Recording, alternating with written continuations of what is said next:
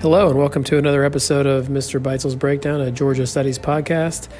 Today's episode, we're going to be reviewing our week of April 20th from our digital learning days, beginning with the qualifications for our members of our General Assembly and our executive branch, as well as how bills become a law in the committee system.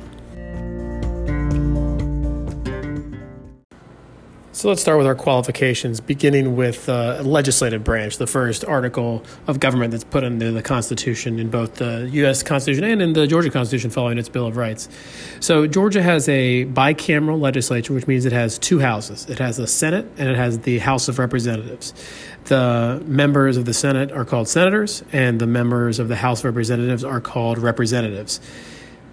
The qualifications to be in both are very similar, but they have some minor differences.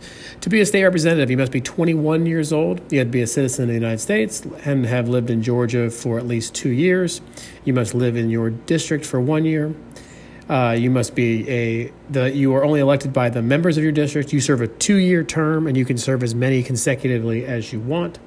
And the role of the House of Representatives is to pass laws.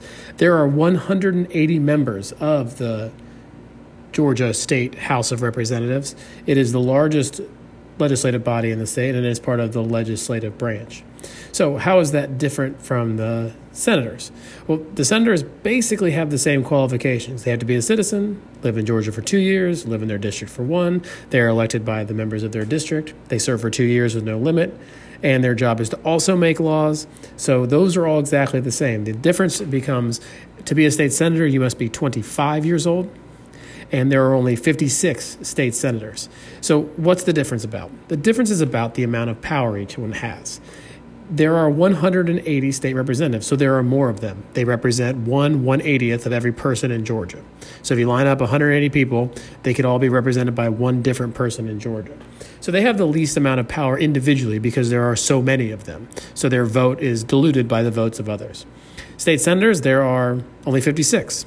So that number is significantly smaller, so they have a little bit more power. And that's why the qualification of age goes up just slightly, 4 years, in order to be a state senator. So when you look at these, if you gauge these by the amount of power they have, it's a hint as to how strict or restrictive the requirements to be in that place would be. So that brings us to the executive branch and the qualifications for our governor and our lieutenant governor. These two people's qualifications are exactly the same. And the reason is because the lieutenant governor at any moment can become the governor. And if that's the case, then the lieutenant governor has to fulfill all of the basic requirements it is to be a governor. So to be a governor or lieutenant governor in Georgia, you must be at least 30 years old.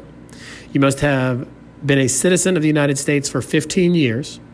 You must have lived in Georgia for 6 years. And you were elected by all the people of Georgia. So again, you have a larger constituency because there's only one of each of these people. So you have more power, just like when we talked about the legislative branch.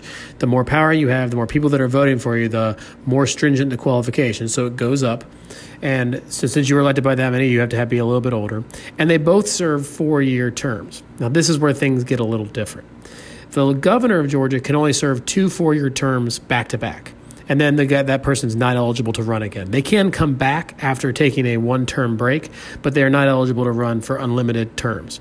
The lieutenant governor, however, can run for an unlimited number of terms in a row. So there are 4 years, but the lieutenant governor can just keep running for lieutenant governor over and over and over again until that person tires of being lieutenant governor and retires or wants to become governor or do something different. Now, where their roles are different is the biggest difference between these two because they do very different things. The governor's role is to enforce the laws. He's a member of the executive branch, and that's what it does. He's also required to propose the state budget and to manage the state agencies. So he proposes the budget, and then the legislative branch changes things around a little bit if they want to, and then they'll send it back where he can sign it. And that's his other role as a check on the legislature, is to sign or veto laws. So as we learned this week, that the governor has 3 opportunities with every law. You can sign a law, you can veto a law, or you can just ignore the law, at which point it becomes a law after 40 days. So that is one thing. That is the role that the governor plays in making laws. So what does the lieutenant governor do? Lieutenant governor is the president or presiding officer of the Senate, which means he runs the Senate. Even though he's not a member of the Senate, he makes the decisions, and he's also a part of the person that chooses the heads of the Senate committees. So as we learned about how a bill becomes a law. The committee system is very important because it determines which bills come up for laws at all. So the person that's in charge of those committees is very powerful, and the lieutenant governor being involved in choosing those people is a little bit of a check on the legislative branch. And the lieutenant governor can also determine what bills come up for a full vote in the Senate because he, again, is the head officer of the Senate. So lieutenant governor's role, basically the only thing he's required to do is become governor if the governor dies, but he has a couple other duties that office has picked up over time, including appointing of the heads of different committees in the Senate.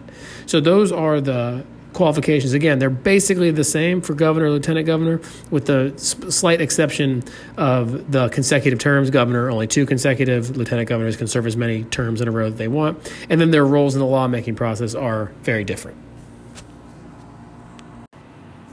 So that brings us to how a bill actually becomes a law.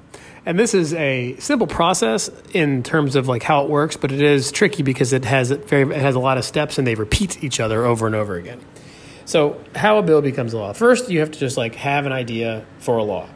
And that can be from anybody. As long as you tell your representative or senator that you want it to be a law, you can go ahead and get them perhaps to support that and then write the bill. Once the bill is written, then it has to be presented. So for our purposes for this example, let's say it was written by a member of the House of Representatives. That person will present the bill to the full House of Representatives because that's where that person works. So the bill will begin with a first reading in the House of Representatives. It will then be assigned to a committee in the House of Representatives or a House committee. As we learned earlier this week, committee system is where they have a smaller group of people focused on very specific issues. So think Jimmy Carter was on the Education Committee. He was focused on education. So all of the bills about education go to that committee. So if you write a bill in the House of Representatives and you present it to the House, it's then assigned to a committee. And that committee studies the bill. They may make some changes to it. They might talk to some other experts and interview people and figure out the best way to have that law be the best, wisest, to go to our principles, law to help Georgia's citizens. So once the committee has approved the bill, they'll send the bill back to the entire House of Representatives, where then it can be debated by all the members. They can discuss it, they can debate it, they can go give speeches for or against it, and then they'll vote on it. So every member of the House of Representatives votes on the bill, and then it passes. It gets 50% plus 1 of the vote. It then must go to the Senate. So for a bill to become a law, it has to pass both houses, both chambers of the General Assembly. So then it'll go over to the Senate part, and it'll go through the same process. It will get a first reading in the Senate. It will then be assigned to a Senate committee. That Senate committee will study and look at it just very much just like the House committee did. Different people, different eyes. They may interview the same people or different people. And that committee will then give its recommendation and send the bill back to the full Senate, where, again, it will be debated, discussed, and voted on if it comes up for a vote. And once it's voted on, if it passes the Senate and it's now passed the House, it then goes to the governor. And the governor has 3 choices. She can sign the bill, in which case it becomes a law. She can veto the bill, in which case it does not become a law. Or she can not sign the bill, and the bill will, by default, become the law. The reason the governor might want to do that is to avoid the other aspect of a veto override, which is both houses, the Senate and the House of Representatives, voting with a 2/3 majority, so 2/3 of all the members, voting to approve the bill. That overrides the governor's veto, and that's kind of embarrassing for the governor. So if the governor doesn't like the law, but it's also going to become a law either way, the governor may just not sign it and let it become a law and sort of stage his protest against whatever the bill is saying in that way. So that's the process that the bill must take. So to review, it begins in one of the houses, one of the chambers of the General Assembly. It's given a full reading. It's then sent to committee. It's then voted on by the full chamber. It then goes to the other chamber, the other house in our bicameral or 2-house legislature, and it does the same process. Full reading, goes to committee, and then a vote by the full house. And then if it's passed both in the same language, it becomes a law. Again, there's really only 3 steps that it takes, but they're the same, and so it gets confusing because you got to make sure you understand the order correctly.